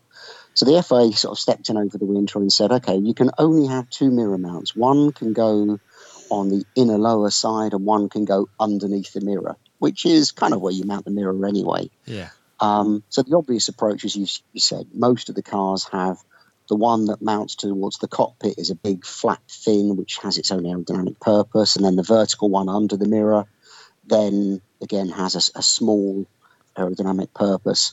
But then you have people playing with what Ferrari were doing last year. Ferrari launched their car last year with these ducted mirrors, where you have a hole in front of them. So what you end up having is a mirror. If you think of what you would consider the mirror pod, that kind of wedge-shaped bit that the mirror attaches to, you've kind of got one of them within another one of them. And this is where the rules start to get quite grey. And that then mounts all together, and that has a great aerodynamic function to reduce drag and help you direct the airflow a little bit better. And I think some of the teams that have gone this way Renault and Toro Rosso have gone for a fairly straightforward approach. Williams have got a really odd approach that I haven't quite worked out. I've not had a close enough look at it yet. And Red Bull have gone really quite radical with describing this pod outside of the normal mirror pod. But if you look at the regulations, it says, well, the mirror pod, the mirror bit that there, has to be mounted from side and below. But when you look at these ducted setups, the inner mirror pod is mounted sometimes with 3 or 4 separate mounts above and below it. So I reckon if you were a team without that design and you got to Melbourne, I'd go and have a word with Charlie and go, that mirror has got 4 mountings and it's got extraneous bodywork. I'm trying to remember. There's a term, I forget the wording in the rules, but it's something along the lines of, the mounts must be minimal. So you could actually say that the pod around the pod on the Red Bull, the Williams and that is actually not minimal mounting. It's actually something else. So again, depending on what clarifications the FIA have sent out, and sadly we don't get to see any copies of those, I reckon you could have a pretty strong case to actually protest them at Melbourne and just upset one of your neighbours, just for the hell of it. No team would do that, surely. Yeah, they would. It's all good fun, but I think it's one of these things. It would be a bit of a storm in a teacup. There's not massive amounts of performance in this. It's a very big visual thing. They could change them. They've probably got spares ready for this already in case there is any issue, but they could quite easily modify the mirror quite quickly and race without them. So we'll see. But it's odd that there is such a variation in something as what's supposed to be mundane and benign as just a rear view mirror. I guess that's Formula One for you. It is, yeah. If you can gain an advantage from it, do it. And the other thing that I spotted, I think it was on the Toro Rosso, and there's another car that's got it as well, and I can't remember what the other car is. But everybody's gone for the high-mounted side pods, but I've noticed the Toro Rosso has like an under the side pod, like another inlet, like a really small, like close to the body inlet. Yeah. Is that an aerodynamic thing or?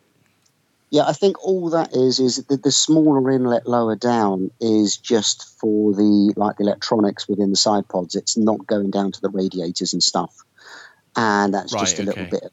It's just a little bit of packaging. It's not a performance thing. It's like, well, we've got to have this much inlet area to cool the radiators. We do this much to go down to the ECU and the power boxes and the ERS boxes that are inside the side pods. So yeah, they just mount that in a slightly different position. Because I think I'm pretty sure it was the Sauber had quite a big one, and at first I was a bit confused as to what was going on until again we had some slightly better pictures. Yeah, I think that's the other car, isn't it? Yeah. Yeah, but as you say, that high side pod design has been adopted by everybody now, apart from Mercedes, rather oddly, despite changing their last year to try and make their one look like the Ferrari side pod, but not actually changing the structure inside. And of course, Sean, you saw a big air resistance, well, possibly an air resistance thing in the Force India Lollipop with the holes drilled in it. Yeah, that seemed a really strange one. There were some pictures of the pink car doing a practice pit stop, and their Lollipop this year, for some reason, they appear to have like aero holes in that. I'm not quite sure what they're going for there. I haven't seen it. They're very deliberate and very uniform and in a very symmetrical pattern. I don't know whether it's just an aesthetic thing, but it seems an odd choice. I guess it could be weight saving. It could, for when the guy pulls it out of the way, that it has less air resistance. I don't. You see teams play about with stuff like that around the pits quite a lot. Lots of the teams last year were playing with lollipops that actually had their own hinge mounting, a bit like you have on the exit of a car park. But although it was manually operated, which seemed really Formula One, it's like, why would you do that? I mean, I guess if there's holes in it, all it may be is just that maybe the driver get a bit of a view through it or something, so that they can see if there's a kind of leaving the pits from. I don't know. It seems a bit odd. Yeah, it does seem odd. I'll send you a link to the photo because it's a tough. I'll have to have a look at that. Yeah. Or maybe that's it. They're hoping everyone's going to be looking at it going, oh, what's that? Do we need to be spending our time doing something about that? Yeah. Just imagine someone like Arriva Bene last year would have been shouting at the Ferrari factory, drill some holes in it. We must have holes. Everyone else has got holes in their lollipop. Like the Adrian Newey technique of sticking all the engineers on the grid around the back of the car so everyone concentrates on that without seeing all the developments they've made on the front. Some of us have walked through that one. We've learnt that now. Yeah. If all the engineers are at the back, that means I can get more pictures at the front. So We'll be seeing a lot more grid security this year, especially around the side pods. Well, I mean, unfortunately, we may find the grid's a bit empty this year because there's so few TV companies covering things live, isn't there? Or with the budget to have people and camera crews wandering around the paddock and the pit lane and the grid, which is a bit of a worry for all of us. Yeah, I mean the audiences are declining. Of course, in the UK, we're behind the Sky paywall now. Yeah, and is it time for Formula One to maybe look back at some of the deals that Bernie's made and go, actually, hang on a second, we'd rather have eyes on the sport than subscription fees, which are dropping every year. Well, exactly. I mean, I think this may well be one of the things that Liberty have kind of run into, and was throughout the last few years of Bernie's era, there was always the question is, someone's going to come in and take over. And lots of people wanted to buy the sport, but how many of them have actually stopped and looked at all of those deals that are in a filing cabinet somewhere? It's going to take a long time to unpick them, and it's a huge job to actually change the financial model for Formula One, and I don't think Liberty are making very quick moves to kind of do that, because you can't. If you want a fan-based sport, you can't get people to pay for it through pay TV or subscription web services, or from paying £100 for a ticket to go to the event. It's the money has to come from somewhere else, and I don't know what Liberty's plan for that is, but it needs to come sooner rather than later, because nothing will kill a sport quicker if you haven't got eyes on it, and I think it could be quite drastic this year. In the UK, and I don't know what it's been like in other countries. I know that some of the coverage comes and goes a little bit. Yeah. See just how much it drops, because I know the viewing figures for Sky F1 and for some of their specific shows are incredibly low. Yeah. That is really worrying, because that would reduce Formula One to, a real backwater of a sport, which really isn't where it should be in its kind of natural home, which is the UK and Europe. Yeah, and especially with what now appears to be 6 races under threat for next season, with Mexico having missed the date for the 2020 provisional calendar reserve date. I can't remember the exact wording, but it looks like that may not be happening. And then, of course, the 5 circuits whose contracts run out this year. So, yeah. Well, exactly, and all of them will be going into negotiations saying, look, we simply can't afford to spend all of this money to have these ticket prices to operate a Formula One event. You're the rights holder. You should be giving us some money to host the event. It shouldn't be the other way around. But, Liberty and Formula One as a commercial operation needs to have the money to do this somewhere, and I don't know where the rest of this cash is coming from. It's very much outside my field of knowledge, but even with my simplistic understanding of this situation, it's clear that something has to be done, or else we will forever be, losing the classic races and taking it off to countries where the government will want to invest to have Formula One seen to be in their country. For the few years that they have an interest in doing that, and then obviously they then drop out, and you have the situation as we've had so often over this past decade of, do you remember when we used to race in this country? And do you remember the dreadful races we used to have in this country? South Korea, India. Well, I won't mention any specific countries, but that's not the way. There needs to be a balance. We need to have the classic races, but equally we do need to be going to some new territories and trying different things. But it can't go too much towards new circuits at the expense of, some of the classic European and US races. Yeah, I mean, I think I'd rather see a race around Monza than around a new city centre street circuit. Yeah. Well, I mean, to be honest, I don't mind street circuits. I think Formula One needs to have a few of them in the calendar, because a lot of the races are the ones that are just kind of so dull, and the Tilkedromes equally. I think we need a couple of really fast racetracks out there. If I had the budget to go and build a circuit somewhere, I would have some kind of Super Monza, Paul Ricard. It's 230 on the straights and very little else in between kind of racing. Because I think that is another aspect of Formula One that's kind of been lost with the the sort of safety chicanes that we had during the 80s and 90s, and emasculated some of the classic circuits, because you can't start chopping down trees and forests and things around a classic venue. Craig, you seem to have disappeared. Oh. You still there? Yeah, Hello? Yeah, Yes, we're still here. Yeah, you disappeared for a second. Oh, there. Oh no! I thought it was you guys queuing up next one. The joys of Skype. Oh yes. In fact, that's probably our systems telling us that we've taken up quite enough of your time. A considerable chunk of your evening, Craig. Yes, thank you very much for that. Where can we find you online this season? Because you have videos to share. Yes. This year it's a bit of a moving target a bit this year. So the main place to keep an eye on for me is on Twitter at Scarbs Tech. But I'm also doing work with motorsport.tech, which is the Acronis-sponsored technical portal, which is quite interesting. Nice. I'm doing some stuff with racefans.net, the big independent motorsport website, and still doing stuff with Peter Windsor as ever on YouTube, on the Racer's Edge, and a few other little things that are bubbling up as well. So, as I say, I think follow me on Twitter, and that'll be the key place where I'll let you know with where bits and pieces are appearing. That's good, and hopefully 1 or 2 more appearances on this podcast as well. Definitely, yeah. I'd look forward to it, and hopefully I'll get up to a few more races this year. My first one this year is going to be Bahrain, so I'm quite looking forward to that, because I'm hoping for a very, very deserted pit lane and lots of cars lying unattended for my camera to go up around. We'll have a look for the photos as soon as you get them. That's great. Thanks so much for joining us, Craig. Thanks very much again, guys. Thanks. We'll see you Thanks. soon. Thanks, Craig. Thank you, Craig.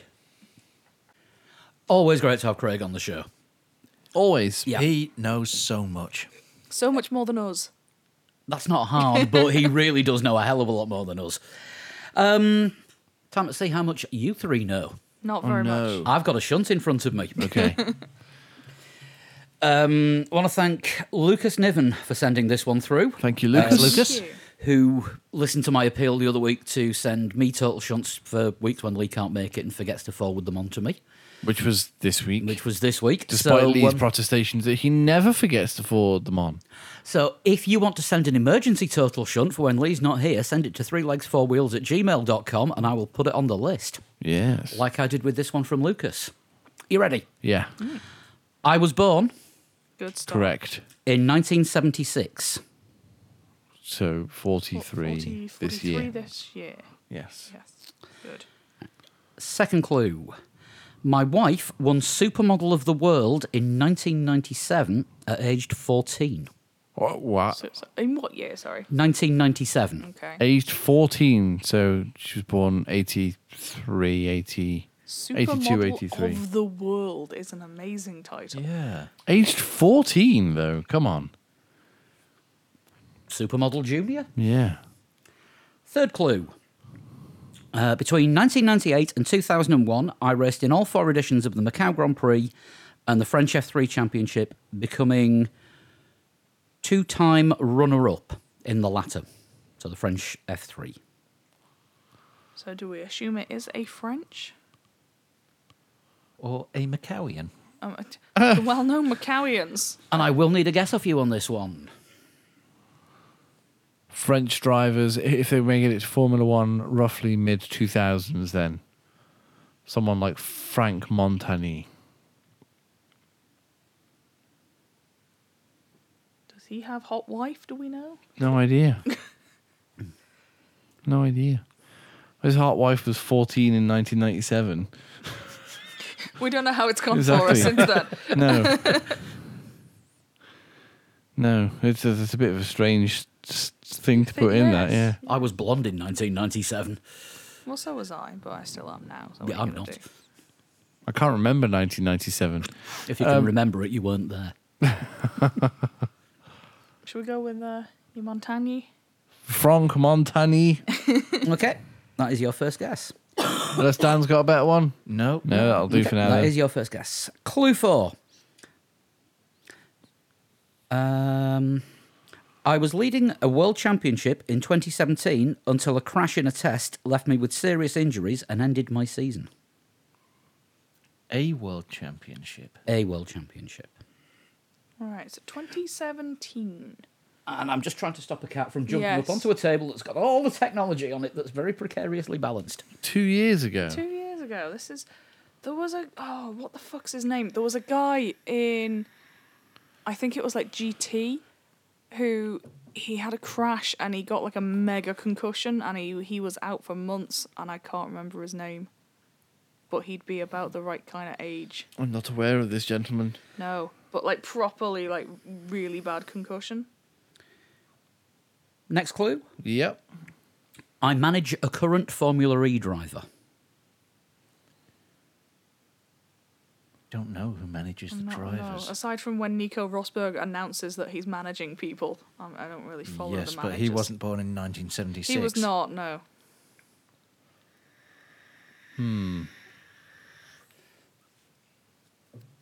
That pause was brought to you by my vape. Next clue, and I will need a guess after this one. I was in Formula One with 3 iterations of the same team, but only raced for 2 of them. So, I mean, test The- driver or someone who ended up owning a team. Or somebody who was part of the Midland Spiker Jordan. Jordan thing.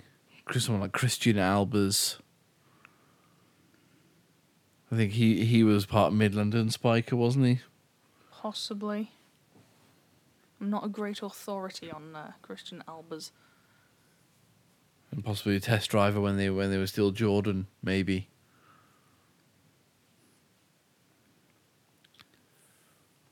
So, But can he's we have a Dutch, guess? isn't he, Christian Albers? I would I have think thought. he is Dutch. Yeah. But that doesn't mean he wouldn't have competed in. In French, We've assumed F3. French because French F3, but I mean British F3 have been announcing their drivers this week, and they're from all over the place. So Yeah, yeah. And they have a does- race in Spa. they do have a race. I think most of them have an international race. Most of that lot. Albers? I- Why Christian not Albers? Yeah, Christian Albers then, yeah. Okay, second guess Christian Albers. Right. Next clue. A fellow countryman of mine was the reason the safety car was deployed at the start of Imola in 1994. A fellow countryman of mine. Start of Imola. The start of Imola was Pedro Lamy and JJ Leto had a massive accident on the start. Pedro Lamy didn't get away, and I think JJ Leto smashed into the back of him or the other way around. Yeah, that rings a bell. And the safety car was brought out. So what nationalities are we dealing with there? JJ Leto's Finnish.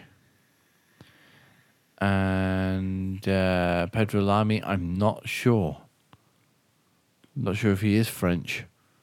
I have no idea. It's been Pedro, so... Yeah, I don't know. Next clue. Yes. Okay.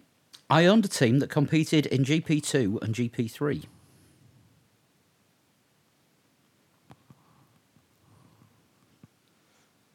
I feel like I know less with every clue. Yeah. That's the Dunning-Kruger effect, isn't it? Yeah. If you say so. Yeah, I don't feel like we're zeroing in on No, someone. isn't at that all. what Not at happens all. when an ambulance goes past? Is that no? That's the Doppler effect. Yeah. Anyway, carry on. Sorry. Okay, clue number 10. There is a spaffer after this one. Good. Go on. We will need But it. clue number 10 is I'm a top 10 all-time winner in World Touring Cars.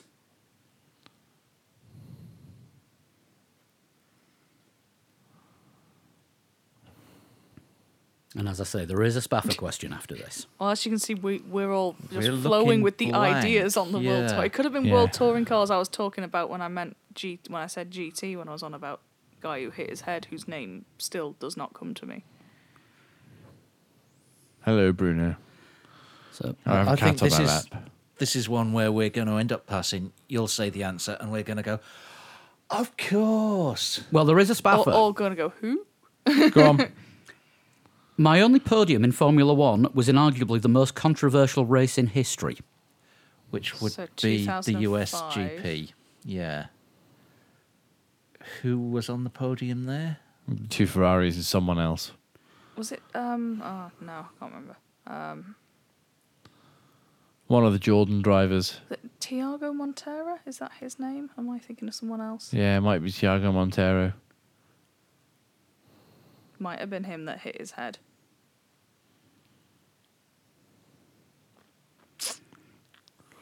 Yeah, go with Montero. Yeah. I am someone else, Ah. aka Tiago Montero Excellent. Is it him that had the concussion? in World Touring Yes. Cars. Yes, I think he now runs the team. Ah, Pedro Lamy is Portuguese. Portuguese. Yes. Thiago As would Montero be is Portuguese. Yes. people who are Macauis. I would have at guessed. that time. Yeah. I would have guessed that Thiago Montero would have been Brazilian, if I'm perfectly honest.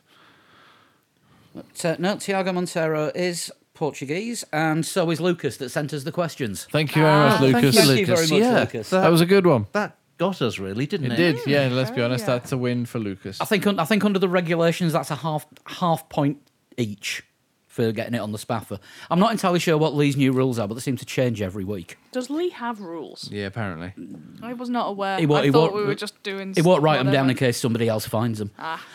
If you want to send in a total shunt, the usual way to do it is on a Twitter direct message to @atotalshunt. That means But Lee will get That it. means Lee will get it. But if you want one in reserve for weeks when Lee isn't here, stick it on an email to 3legs4wheels@gmail.com, and I'll be able to hang on to that until. But don't send them to both because then you'll have the answers. No, do send them to both. Let's confuse Lee by sending them to both. And then it looks like Paul knows everything from now onwards. Or we could just get Sean Kelly back, who usually gets it by the word born. Yeah, I was born. It's Francois Plavert. Okay, yeah, all right, yeah, nice one, yeah. Right, before we do the final wrap up of the Formula E season, as we're getting very close to the real F1 season, I think we better run a fantasy game. A real fantasy game. A real fantasy game, Or a rather than fantasy game where you pick the people who you think are going to do best in the fantasy league. That's like train spotter spotting. Yes. Where when you're on a train and it goes through crew, you lean out the window and take pictures of the people taking pictures of the train. It really winds them up. I found a blog today that is specifically about predicting what the Rotten Tomato score is going to be of movies before they're released. Share that link. I can't remember. I'll try and re-find it. but Re-find that link. Similar principle. But yeah, this year, because they appear to have launched theirs and we've got a league set up, it's going to be on the official Formula One game, which I think is fantasy.formula1.com. Something like that. It's available on the Formula One official website anyway. It is. And we've got a link to our league on our website at threelegs4wheels.com under the games section. Join in, see how well you do. I think we're going to be running the prediction league during the season as well, though, aren't we? On our own site. On our own, yeah. should for our top threes. Did anyone see Lando Norris's fantasy Formula One It team? was just him and Sainz. Yeah, and his chosen team were McLaren. Of course. So let's see if we can all band together and beat Lando Norris. Probably not. No, probably not. But yeah, get signed up, and apparently F1 are offering prizes this But year. actually, we might do if his team is him and Yeah, if Sainz in that's a his McLaren. actual lineup and we start going for like Ferrari drivers, Yeah. we might beat him. There is every chance. But yeah, join in with us, and we'll keep it running all the way through the season and see how it goes. Indeed. Right, I'll need to get one of the laptops down for this. Oh, careful. Many wires, many tangles. Many wires. That's always the joys of Skype shows when we're not at Lee's. Right, Formula Lee. Kind of curtailed winter series due to a lack of podcasts where we only had 4 races because the 2019 season gets launched in about 5 minutes. Less than that. Less than that. This one was a lap of Barcelona in the dry in the 1992 Williams, and we have a top 5 of 5th place, Santeri Unasti, new competitor. That's a result. good name. 126.262. 4th place was Kyle Armstrong, 126.260, so there wasn't a great deal in between them. 3rd place was Alberto Roldan, 126.163. But I will say 10 seconds off the pace of the real cars. Yeah, there is that. Although, no, we're in an old car here. 10 seconds in 27 years. Yeah. Chris Albee in 2nd, 125.444. And I suppose it's fitting, Ayrton Antonucci won this race. Ayrton wins. 125.019. And that means, in the overall standings, the top 3 are Michael J. Keller, Kyle Armstrong, and we sadly haven't got a prize to give away, but Formula E Winter Series winner is Ayrton Antonucci. Oh, well done, Ayrton. Well done, Ayrton. So, congratulations, Ayrton. Can you keep that going from the Winter Championship to the Summer Championship? I hope so. See what I did there? Yes. So, F1 2018 game. Sorry, who finished 5th in that? You're going to make me say that. You're going to make me say that again. Yeah. Santeri Unasti. Okay. This is because you came round this afternoon during the NFL Combine. And I we've did, been taking yes. the piss out of names all Yeah. day. Yeah. Yeah. The NFL Combine, some interesting names. Santeri has an interesting name. I like it. It's a good name. It's a solid name. He's got potential to be at least a defensive back for the Redskins. I've probably really offended him as an Eagles fan. Oh dear. I'm now going to get a tweet from him saying, actually, if you support the Patriots, don't bother. But Formula E 2019 full season. So we're starting in Australia. We're starting in Australia. We're going to start it in the dry. Yay. And we're going to start with a Mercedes. Because we might as well start it with the fastest car and then it all goes downhill. Fastest car in the game. Fastest car in the game. You have 2 weeks to get your time in. which would be Monday the 18th, which is the Monday after the Australian Grand Prix. Send it to us. You can either stick it in an email, 3legs4wheels@gmail.com, send it on a Twitter private message at 3legs4wheels, go to our Facebook page, facebook.com/3legs4wheels, send a screenshot and a private message, or send me a friend request if you already haven't on PlayStation. I am Pabstar, and I'll be able to see your time from the game. Yep. If you want to get in touch with us, you've got most of the addresses, but if you want to get in touch with us individually on Twitter, you can get us at Sean Cowper. At Flood21. At Dan Dankleton. and at Pablo100, and Lee is at a total shunt. Yes. And also not here, and I'm not going to let him forget that. Just to say, as always, we have the extra podcast every week that we do for our wonderful Patreon subscribers who keep us in microphones, cables, hardware, spare mixers that we have to get bring in at the last minute, Yeah. things like that. Every penny that goes into the Patreon show Goes back in. straight back into the podcast. And you can sign up at patreon.com/3legs4wheels. I think that's about it for this week, isn't it? I think so, yeah. Thanks It's a very much short again show to- because Lee's to- not promoting a load of his podcasts tonight. Yeah, if you want to find any of Lee's podcasts, look them up. And I am very happy to say we will be back next week with a preview of the Wow. Australian Grand Prix. Yeah, boy. Yes. So we'll see you then. We will. Bye-bye. Bye.